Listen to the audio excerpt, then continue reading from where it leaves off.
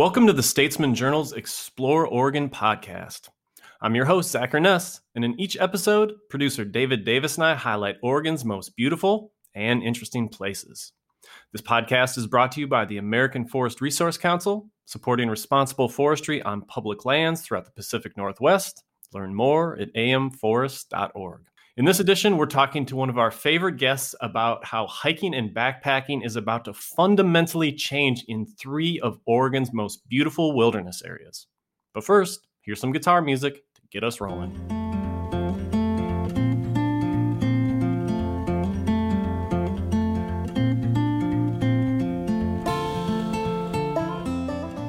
All right, so in this edition of the podcast, we are joined by Franziska Weinheimer.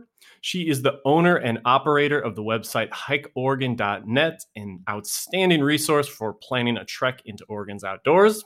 It's actually her second time on the podcast. Thanks so much for being here one more time. Thanks so much for having me. I listen to every episode of the podcast, so I'm super honored to be a guest once again. All right, cool. So in this podcast, we are going to talk about kind of three things that are all related. We're going to get to quite a few things. So we're going to start with some pretty big news that is going to change hiking and backpacking in three of Oregon's most famous wilderness areas. So this coming summer, you will need a special permit if you plan on entering the Mount Jefferson, Three Sisters, and Mount Washington wilderness areas. And guess what? The first of those permits are going on sale April 6th. That is coming up soon. Can you believe this is finally happening? We've been talking about the pros and cons of this extensive permit system for years, literally 3, 4, 5 years or something. It's finally here. Are you ready for it? Do you think Oregon's ready for it? Personally, I'm ready for the permits to be implemented finally. I think nature is ready as well. Do I think Oregon is ready? From the comments that I've been seeing online and things my hiking friends have been saying, I think it's a mix of emotions for sure. Many people are entirely against it, and then there are those who know that it's necessary but are annoyed about how it works, and then there are those who are totally all for it in every way. Yeah. No, it's totally a mixed bag. It's all over the map. But people feel they feel very strongly about it. That is the uniting factor. So in the first part of this podcast, we're going to break down all the critical things to know, like how the permit system works, and more importantly, how to be prepared for it. In the second half, we'll talk about the actual places, spotlighting the hikes that will be most difficult to get a permit and maybe some nice alternatives. And finally, we will talk about your new book, Oregon's Best Views, which I just got yesterday. It looks fantastic. So this is a packed podcast. You ready to get started? Absolutely. All right. Okay, so let's start off with what's going to happen on the most basic level. From May 28th to September 24th, so basically all of summer, you may need to purchase a special permit to enter 450,000 acres of these three wilderness areas. You're going to need to buy the permits on the website recreation.gov. And the details are important here because there will only be so many permits available. And we're talking about what's, probably the most beautiful backcountry area in Oregon, this land of alpine lakes, volcanoes, old growth forests. So how do you see the demand for these permits playing out? When do you think that it's going to be hardest to get them? I think the demand for weekends is going to be huge. Those Friday, Saturday, Sunday days, those permits will get snatched up really fast. The most popular trails like Green Lakes, Broken Top, South Sister Climber Trail will likely be the first trails to be completely sold out of permits. But those three also have the largest permit quota, which is great. South Sister has the largest day use permit quota at 100 permits per day. And I think Green Lakes allows for 80 a day. So that's really good. But I think those three will get snatched up pretty quick. Yeah, it's going to be interesting to see because those are a lot of permits. And we'll jump into that in just a second, the whole quota system and how that works. Yeah. But so the first thing to know is that there are two different permits. So one is for overnight trips like backpacking. The other is for day use. So, just going out for a day hike. You'll buy those separately. The overnight permit costs $6 and can include a group of up to 12 people. And the day permits are $1 per person, but it's one permit per person. So the key difference is that you need an overnight permit no matter where you go or where you begin. If you want to pitch a tent or sleep anywhere in these wilderness areas, you need that overnight permit, full stop. But if you're going out for a day hike, you only need this special permit at 19 of the most popular trailheads. We'll talk about the locations a bit later, but that day hike requirement is for places like, we mentioned Green Lakes, South Sister, Obsidian Trail, the most famous, best known spots. I'm curious, it's kind of a lot, this permit system. Like, it's a little confusing. Like, have you heard from people confused by this overnight versus day use versus which trailhead? Like, there's a lot going on here. Yeah, I think people's confusion lies that it's trailhead and not necessarily the trail name. Yeah. So that can be confusing for people. And then also the confusion I've heard from folks is about the overnight permits. People are having a hard time grasping that it's literally the entire 3 wildernesses are permitted. And you do need an overnight permit no matter what trailhead or where you enter the wilderness from if you want to camp. Yeah, because that makes sense. I mean, because permits aren't a new thing by any stretch of the imagination. Like, these kind of permit systems are in place, and like the Enchantments up in Washington, the John Muir Trail down in California, but it's usually like one kind of famous trail or something like that. Right. And the fact that this is like such a large sweeping area, I think that's hard for people to get used to. Yep. All right. So we've established, overnight day use permit, 2 different things, 2 different prices. The next key thing to know is about the quota system that you referenced before. And the way this works is that each trailhead will have its own quota of permits available. For example, Marion Lake Trailhead in the Mount Jefferson Wilderness, there's going to be 10 overnight group permits and 40 day use permits available. And once they're gone, they're gone. So the goal here is to limit crowds, and they're doing it by limiting the number of permits that you can actually buy. Mm-hmm. Yeah, the reason for limiting the amount of people in an area is because over the past 5 to 7 years, the Forest Service has found that foot traffic has increased on some of these trails as much as 500%, which is just absolutely insane to me. I don't even know how that happens. Did hiking just get that much more popular, I guess? I don't know. But many of these trails lead to really fragile alpine areas that just can't handle that type of traffic. And it really takes years and years of restoration to fix things, like when people make user trails up to hillsides or put tents up on wildflower meadows and stuff like that. So if future generations want to enjoy these amazing places, something has to be done eventually. Yeah, I mean, I remember writing about this back in 2013-14 when the idea was just being germinated. And some of the behavior was pretty egregious. Like, they talked about people cutting down trees, like in fragile for alpine. firewood. Yeah, for firewood. People like not knowing how to bury their waste when nature calls. Like, pretty rough stuff. So, there was like, even though like 95% of the people are good stewards, practice leave no trace, man, it's that group that can do like damage that lasts for a really long time. So, but this is a trend that we're seeing, not just in Oregon, but across the United States. Visits to state parks, to national parks, they've been skyrocketing for a long time. Permits are becoming an increasingly common tool. They're used everywhere from Glacier National Park to the Boundary Waters Canoe Area to Oregon's Rogue River. And they've been in place for decades in a lot of cases. And as that population increases, more people get outdoors. I think we're going to see this more. Like, just this week, I was trying to get permits for a bunch of river trips and was failing spectacularly. But that kind of, which is a bummer, but it brings us to this next point, and that's why it's important to pay attention to the magic date right now, which is April 6th, and more specifically at 7 a.m. on April 6th. That's when the first batch of these permits are going to go on sale.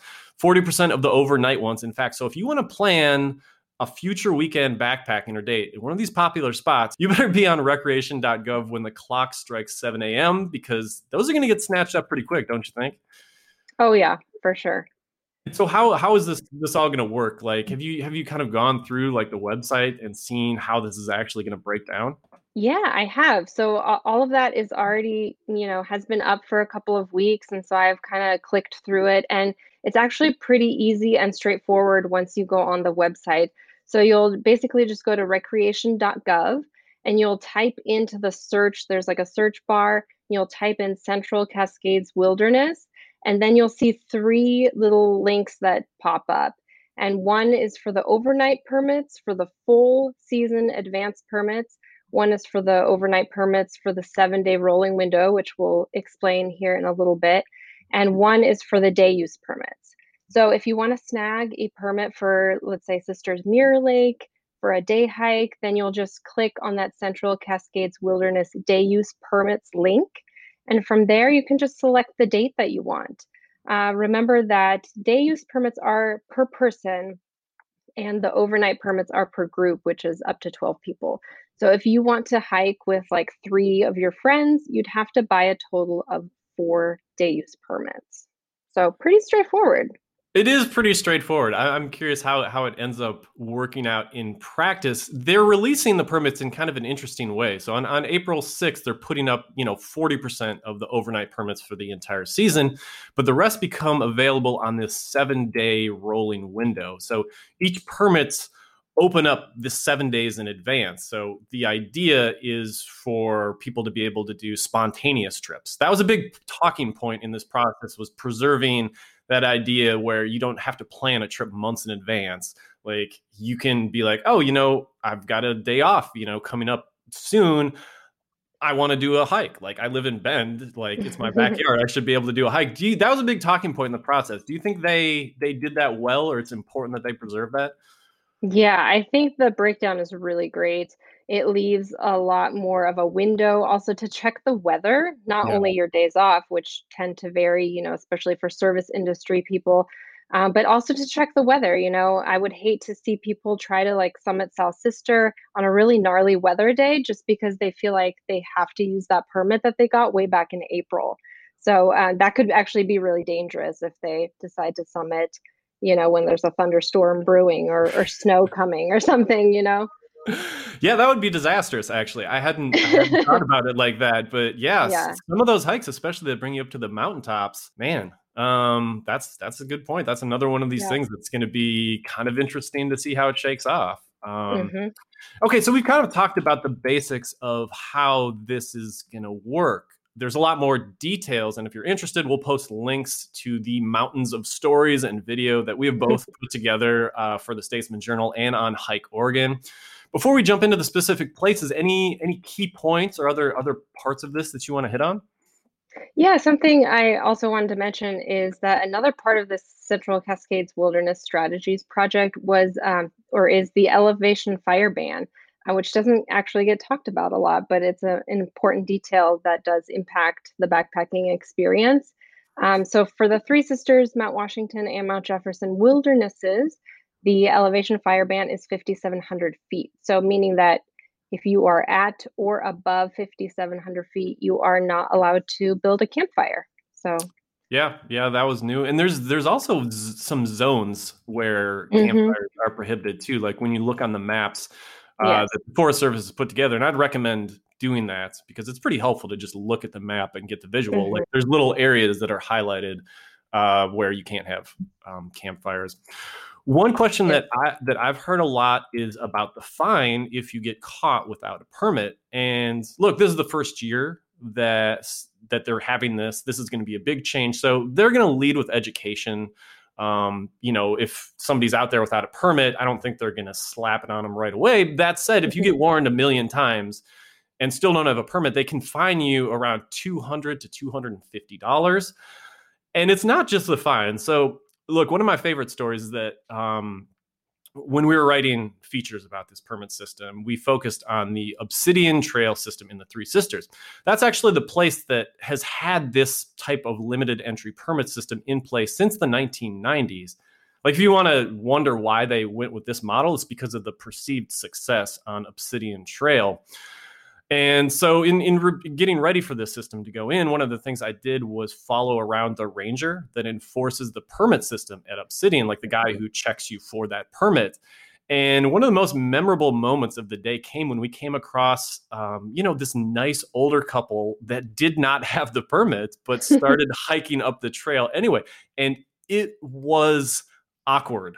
Like we actually have some audio of that moment that I recorded, and you can get a feel for what it feels like to get caught without a permit just from this. We thought that the permits were like the other ones in the Forest Service where you filled them out at the trailhead. We didn't understand that you needed that type. Oh, okay. So when you passed the sign and it said that it's required, you just kept going anyway? Workout paused. I thought we'd go a little ways and then turn around, come back, just kind of check out the trail and get a permit and come back next week. Can you go online if your phone gets service and get a permit? You can get a permit, yeah, on the phone. Is there any service up here? Well, you have to tell me. I don't think I get any service right here, but normally you need to get it before you enter the area. Right, we didn't know that. You guys have any ID on you? So yeah, that's super awkward. No matter how many times I've heard it, I just cringe a little bit. And that really illustrates kind of the upside and downside of the permit system. On one hand, it's very effective at reducing crowds. When we look at Obsidian, it's basically been sitting at the same level of use since the mid-1990s, and the area has rebounded ecologically.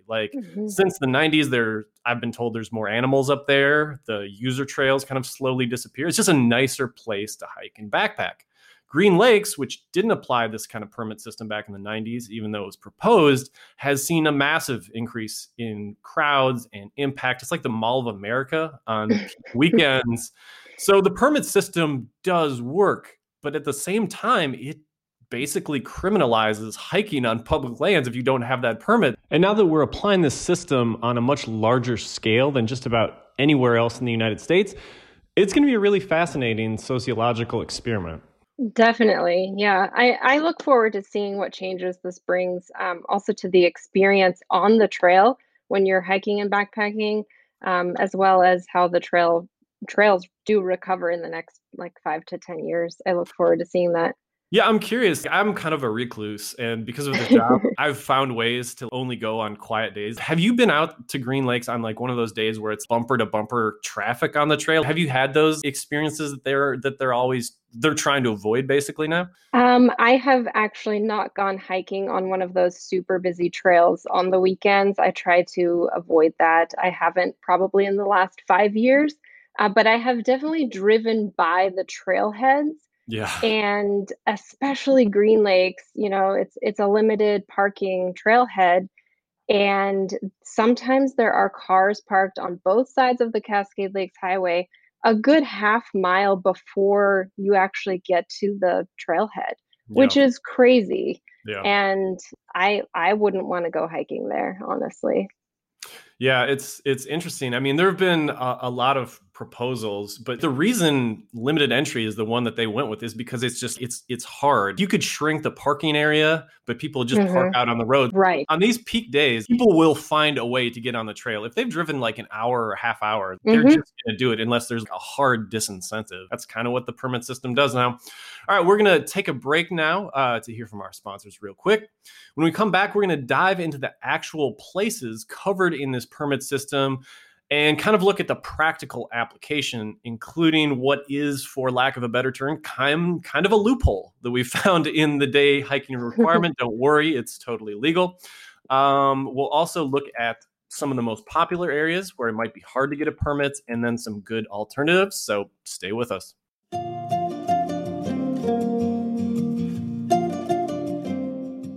I'm Andy Geisler. I'm a forester at the American Forest Resource Council, and we're proud to sponsor the Explore Oregon podcast. Like you, I love the outdoors. On many days, the forest is my office. I work on the ground with public lands agencies on good forest management projects. Forest management helps achieve important conservation goals while providing sustainable timber. Science-based forestry helps improve wildlife habitat, outdoor recreation, clean air, and water. And it's essential to providing renewable, climate-friendly wood products. Learn more about us at amforest.org.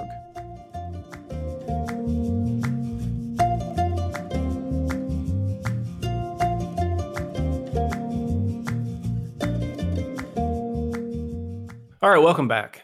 For the second half of the podcast, we're going to talk about how the permit system works in practice. We'll talk about some of the most famous places where it might be hard to score a permit and recommend some alternatives. But before we get rolling, I do want to hit on two important points. The first is that, sadly, the northern half of the Mount Jefferson Wilderness will very likely remain closed this summer following impact from the Lion's Head fire.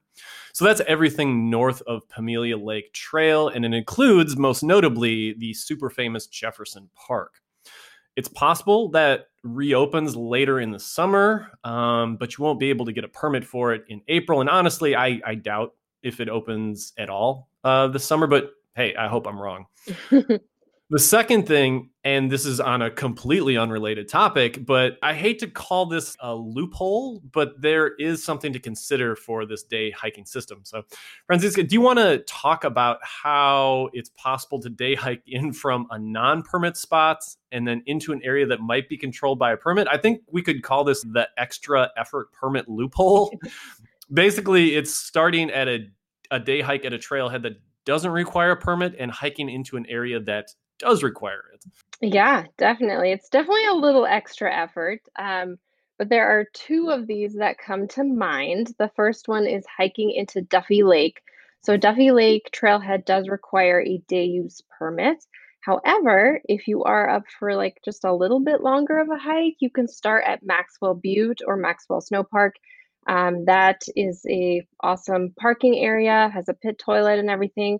And then you can hike into Duffy Lake via the Lava Lakes Trail 3433. And this does take a little bit of a longer day hike, but it works. It gets you into Duffy Lake. And remember, if you do plan on backpacking at Duffy, you do need a overnight permit. But that's a great exception for a day hike that is permitted, where you can start at a non-permitted trailhead. And the other exception is going into Tenas Lakes. Instead of starting at the Benson Lake trailhead, you would start on the west side of the wilderness at a really small trailhead that's definitely requires some driving on gravel back roads and such. But the hike on the Benson Lake Trail 3502 to Tenas Lakes is similar length. It's just not quite as scenic. You aren't passing by Benson Lake and little wildflower meadows and such, but it gets you there, and it's a little bit of a loophole. So yeah, and it's nice. I mean, the one you're talking about there, you take that different trailhead and you can access that area where you can get up Scott Mountain, exactly. Or you could hike back down to Benson Lake if you wanted to. Yes, totally. I talked to the Forest Service about this just to make sure that we weren't going to get people in trouble. And they said, yeah, this is legit. You are allowed to do this. What they said was these non-permitted trailheads, basically you fill out like a self-entry permit the way you have in the past. Right. You carry that in your backpack. And so if you get stopped by a ranger and they say, hey, where's your permit? You can take that out. Okay, so that's your proof that you parked at a different trailhead. That is your proof, yeah. Perfect. Apparently it'll have like the name on it. So this loophole is legit. And awesome. I mean, their whole deal here has just been reducing the craziest areas for parking and shoulder-to-shoulder hiking. So if you come into those areas once people are already spread out, it's not violating the spirit of this idea or anything. And I always try to tell people also that a lot of these lesser known trails, if people don't use them, they actually disappear. Nature takes them back. So it's actually good to use these lesser known trails, because otherwise, like I said, they go away. So I don't want to sound like an evangelist for this permit idea, because I certainly have qualms about it, and I understand the criticisms, and we've reflected the criticisms. But the goal here isn't to reduce the number of people, even in these wilderness areas. It's just to spread them out. Spread it out. Yep. I mean, I forget what the stat was that they were throwing away, but they were talking about like 50% of the use is concentrated on like 5 or 10 hikes or something like that. So it's just kind of trying to spread the love. And as a hiker, it's just cool to see other different places. You don't need to hike Green Lakes 13 times a season. Go to 13 different trailheads. That's really what this is trying to do. Again, it's going to be a pain in the butt having to get the permits or doing your homework and all that kind of stuff. But that's the idea of this system. Yeah. Okay, so we've talked about the program, how it works. why it was put into place and some of the upside and some of the downside. We've even shown you a little loophole before the system even gets started. Now we're going to talk about some of the really popular hikes where you might have trouble getting a permit and some great alternatives. So I am going to let you go first. So kick it off with like the popular one and then the alternative. What you got first? Yeah, so my first pick was Matthew Lakes. So this is a moderate loop hike with just stunning mountain views and beautiful swimmable lakes. I mean, what more could you want, right? This hike has been super popular because it's one of the shortest hikes that gets you into these alpine lakes. And something similar with a similar feel with mountain views, but it doesn't require a permit, is the short hike into Notch Lake, which is actually in the Diamond Peak Wilderness. So this lake is absolutely incredible. There are wildflowers in July and actually lots of huckleberries in August, which is a delicious bonus. And the lake is swimmable as well. So that is definitely a great alternative to Matthew Lakes. Love it. It's called Notch Lake. I haven't been there yet. How far is it in to get into Notch Lake? Oh, it's not very long. I think it's a mile from the trailhead. So it's like a 2-mile hike round trip, very short, beautiful. I mean, it'd be perfect to go with kids and just spend like all day at the lake. You know, it's one of those really like shallow entry lakes. So it's not sketchy. All right. But there are rocks where you could jump in, like on the other side of the lake, and it's just stunning. Oh, that's fantastic. I'm definitely going to bring my 4 and 6-year-old girls, and we are going to do that one for sure. So that's going on the list. Thank you. Cool. All right. So for my first pick, I'm going to start with an old favorite. So that's Pamelia Lake and Grizzly Peak in the Mount Jefferson Wilderness. And along with Obsidian, this is a place that it's kind of the OG of limited entry permit system because it's had this permit system in place since the 1990s, and that continues with the current system. It is both the overnight and the day use requirement. If you've never been to Pamelia and Grizzly, they are great because you hike in through beautiful forest, reach a mountain lake, and then you can climb Grizzly Peak to spectacular viewpoint of Mount Jefferson that's just like feels like it's right in front of you. But, you might miss the permit on a busy weekend. So a good backup plan would be heading to a place that we've actually mentioned already and that I really like, and that is the hike up Maxwell Butte. The nice thing about Maxwell Butte is that it's right off Highway 22 at the same place as the well-known Snow Park, just up the road from it. And it has kind of the same features to Pamelia and Grizzly. Like you're hiking in through pretty nice forest. You pass a little pool called Twin Lakes. It's not as nice as Pamelia Lake, but that's okay. And then you climb a pretty steep trail to a stunning view of Three Finger Jack and Mount Jefferson.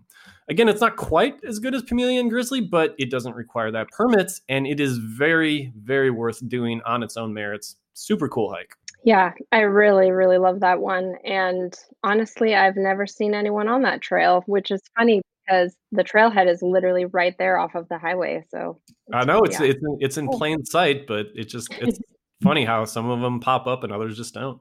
Yeah, it's kind of overlooked for sure. Okay, so my second pick is South Sister. It is very well known, very popular. I think that's going to be really hard to get a permit for on weekends. But South Sister is a grueling 12-mile round trip hike through lots of rock and scree, but the views totally make up for this grueling hike.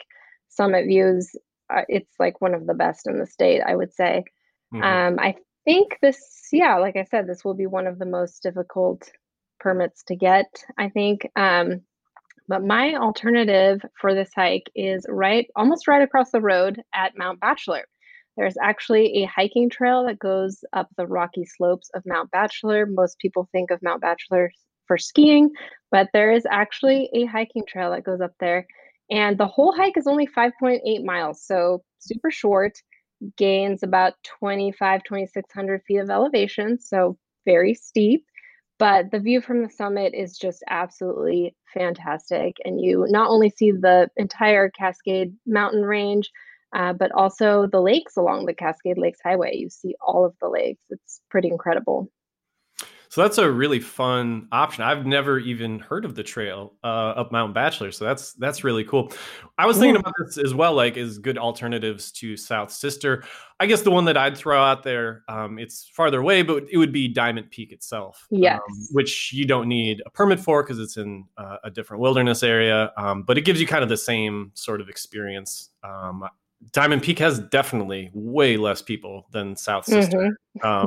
So it's worth it. The view isn't quite as spectacular at the top of Diamond Peak, but it's really cool. Great experience. So that would be another alternative to South Sister. Okay, so up next, I think we're both going to mention this place a few times, but Green Lakes and Jefferson Park will be two of the highest demand places in the future of the system. I know Jefferson Park isn't going right now, but eventually it will be, and everybody is going to want to go there. So the reason is obvious. I mean, you've got a stunning alpine meadow directly below a giant volcano, Mount Jefferson and South Sister, respectively. If you've never been to either of those places, then by all means, make it happen. Maybe go midweek and try to hunt that permit. But there is another alpine meadow below a giant mountain that doesn't require a day hike permit, and that is Mount Washington Meadows.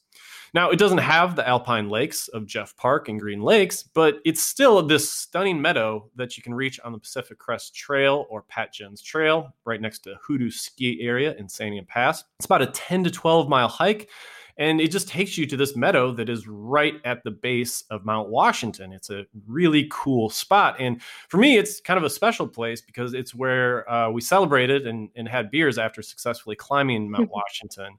And that was terrifying. And to just get down into this idyllic little alpine meadow, man, that was a cool moment. But it's a beautiful spot to visit anytime. Again, you'd need a permit to camp here, but not to do, the pretty long day hike. Very cool. So you actually summited, like went to the top of Mount Washington? Went to the top of Mount Washington. Wow. This is back when I didn't have kids and I had time for getting into good shape and learning how to do some technical rope stuff. Went with very experienced people. That summit is really a trip. It feels like a little pinpoint, like a little tiny tabletop surrounded by nothingness, by cliffs, basically. Oh gosh. It's really a trippy, cool summit. So. Well, my third one that I'm going to talk about is Sisters Mirror Lake, which is one of my favorite hikes to do kind of late in the summer, late August, early September. The fall colors there that start to pop they're just incredible. And of course, later in the summer, there's less mosquitoes. A great alternative to this newly permitted hike is actually pretty much right next door, the Six Lakes Trail. It has pretty similar elevation gain.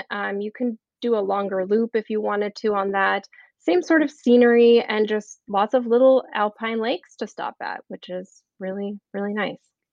Well, I'm curious. So Sisters Mirror Lake, does that live up to the name? Are the sisters reflected in a mirror there?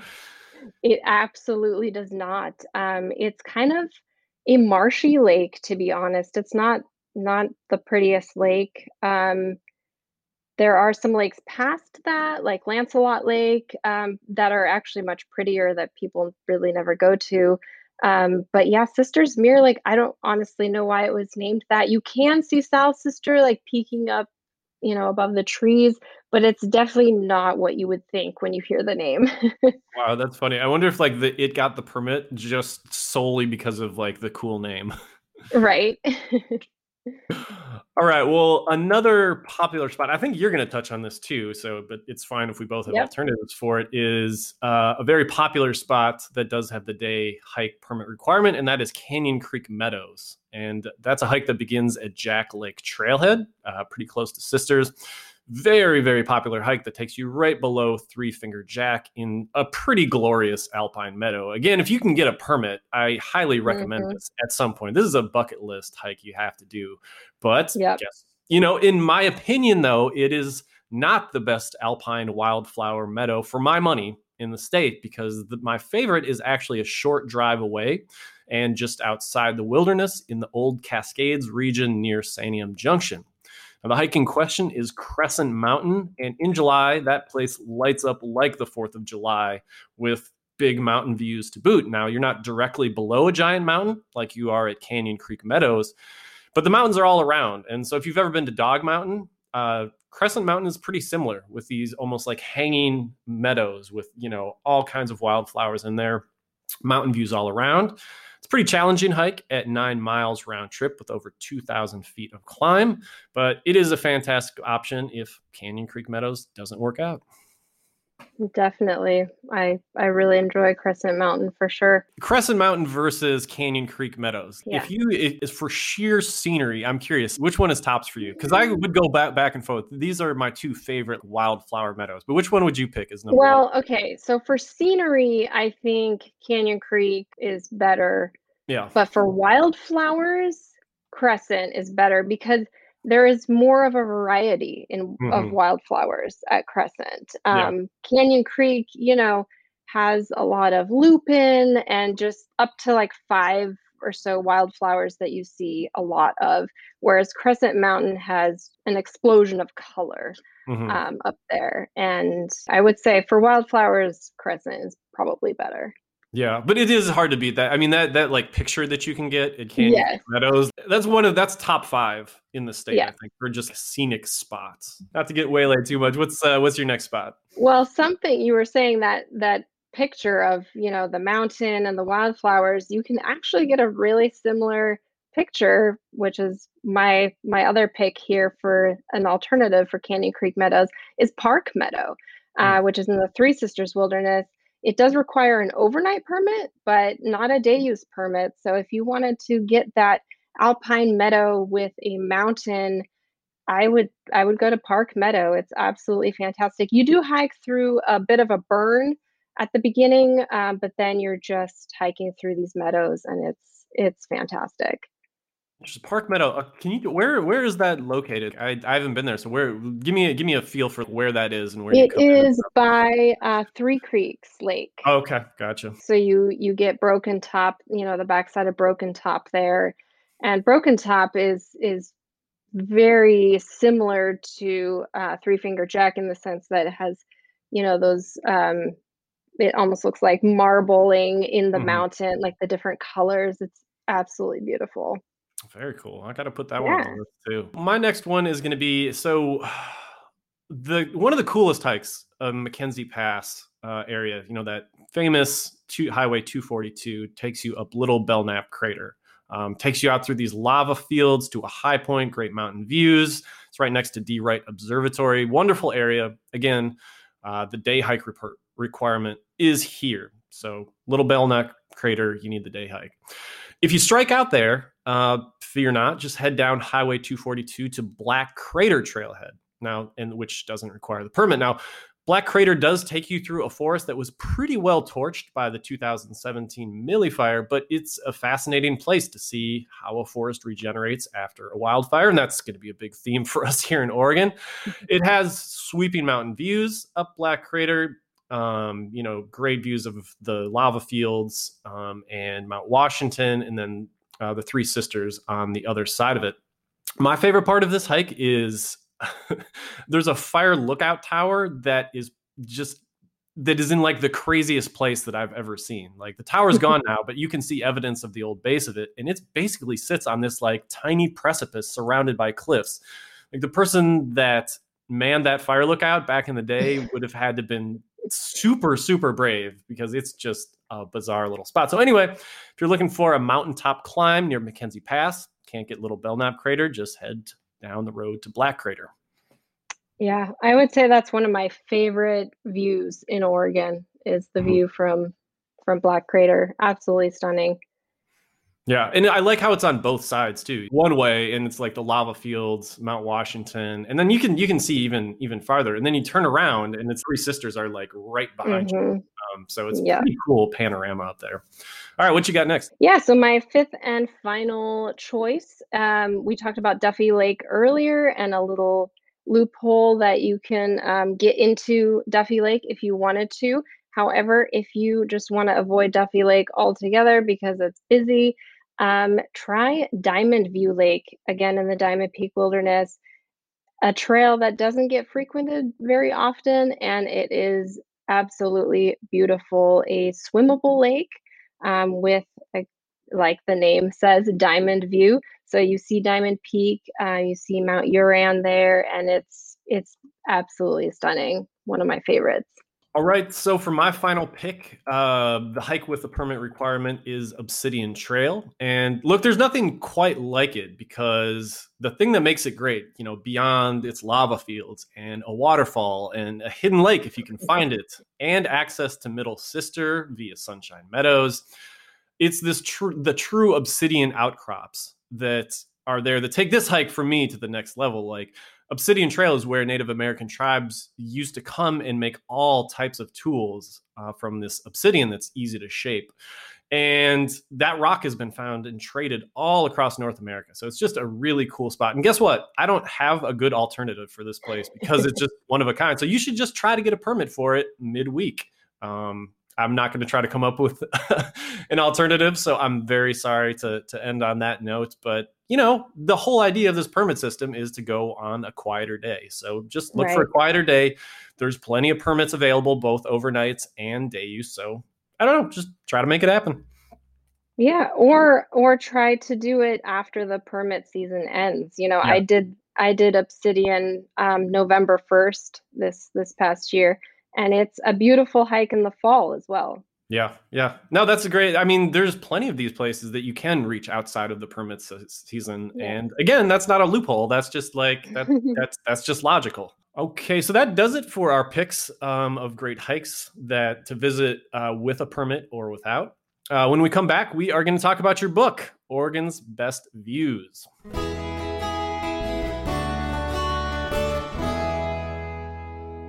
Okay, welcome back. So to finish off the podcast, you have an awesome new book to talk about. I just got a copy of it, and it's a really fun idea for a book. It's called Oregon's Best Views, 50 Breathtaking Viewpoint Hikes. So it looks great, and I'm curious, what inspired the idea of not just doing the best trails, but making the best views sort of the centerpiece of it? Where'd that idea come from? Ever since I started hiking, viewpoint hikes have been my favorite. So unlike my last book, which there was a need for a book like that on the market, I just wanted to write something that I was super, super passionate about, and that was viewpoint hikes. So I decided to go do some research. So I took a couple years and did some trips all over the state and just did a bunch of viewpoint hikes. It was super, super fun. Yeah, I am looking at the table of contents here, and I've been paging through it. You have the entire state here. So when you were working on this, how did you do the research for places way out Eastern Oregon and, just a combination of maps and research and stuff? Or how did you come up with the 50 list here? Well, I'm sure that if someone were to look at this, they could come up with even better viewpoint hikes. But, you can't put 1,000 viewpoint hikes in a book. So I had to just pick 50 of my favorite and what I thought were the best. So I went off of, maps, guidebooks, word of mouth, that kind of thing, and just did as many as I could and then picked the best from there. Gotcha. So I'm looking through this. I've done a handful of these, but there's a lot of places I haven't heard about. Is there one or two or three viewpoint hikes that stick out that people may not have heard of, whether it's out, in the Elkhorn Range or the Blue Mountains or something? Was there any that surprised you and you're like, wow, I've never heard of this and this is really cool? Well, Eastern Oregon was pretty foreign to me to begin with before I did research for this book.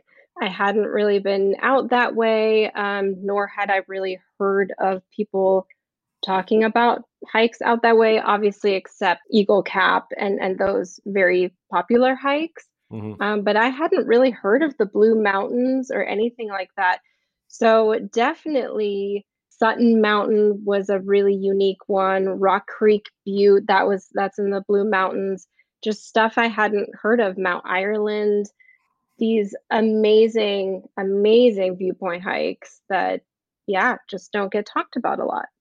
Anything else you'd want people to know about it? I got to assume, since you're climbing some viewpoints, is it a mix of easy and difficult? Does it skew mostly on the more challenging side? Since, to get a good viewpoint, you gotta climb a little ways. Where does it skew as far as is like No, difficulty-wise. you're absolutely right. I mean, it would have been really easy for me to make a book of just difficult hikes, but I really wanted to make viewpoint hikes accessible for everybody.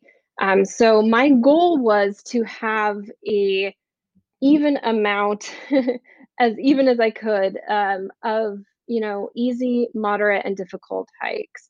So I do have 17 out of the 50 hikes. There's 17 easy hikes, 18 moderate hikes, and just 15 difficult hikes. So that really doesn't limit a lot of people, hopefully. That was my hope. And then also I wanted it to be spread out evenly throughout the state as well, so that anyone who picks up this book could have at least 10 hikes in their area. So there's Northern Oregon, Western Oregon, Southern Oregon, Central, and Eastern Oregon, and all of those have 10 hikes. So. Gotcha. And I know it's probably like picking a favorite child or something like that. But did you come away with one or two favorites at the end of this? I mean, going to this many different viewpoints, was there one or two that you're like, yeah, these are the places that I'm going to return to? That's really hard. Well, I fell in love with Southern Oregon about 2 years ago when I started book research. And one of my favorites was definitely Kirby Peak. It's just something a hike I'd never heard about, and we didn't see anyone on the trail. And man, the wildflowers, that's the other thing about this book, is that most of these are spectacular wildflower hikes too, which is really great. But the wildflowers on Kirby Peak, and then the view was just, I didn't want to leave. It was fantastic. I would definitely go back. Yeah. And then, of course, Eastern Oregon was my absolute favorite. I think from my Eastern Oregon research, I would definitely go back to Rock Creek Butte, the Blue Mountains. There's so much to discover there, so I definitely want to go back there. Fantastic. Well, I'm glad you made it down to Southern Oregon, my old stomping grounds. Yeah, the Siskiyou Mountains, I feel like are often underrated. But when you get up on the top of them and you have those waves of green, I miss that sort of ocean of mountains that you get down there at the top. Yeah. And Kirby Peak, that's a deep cut. That's pretty close to where I used to live in the Grants Pass and Cave Junction area. Yeah. That's pretty remote out there. It is. Yeah, you're not going to see many people. And you will definitely meet some very interesting people down in that area. So the local scene is fantastic in extreme Southwest Oregon. You'll either meet some really interesting hippies, or you'll meet some people who definitely do not want to be found by the government. It's either one or the other. There's like no in between down there.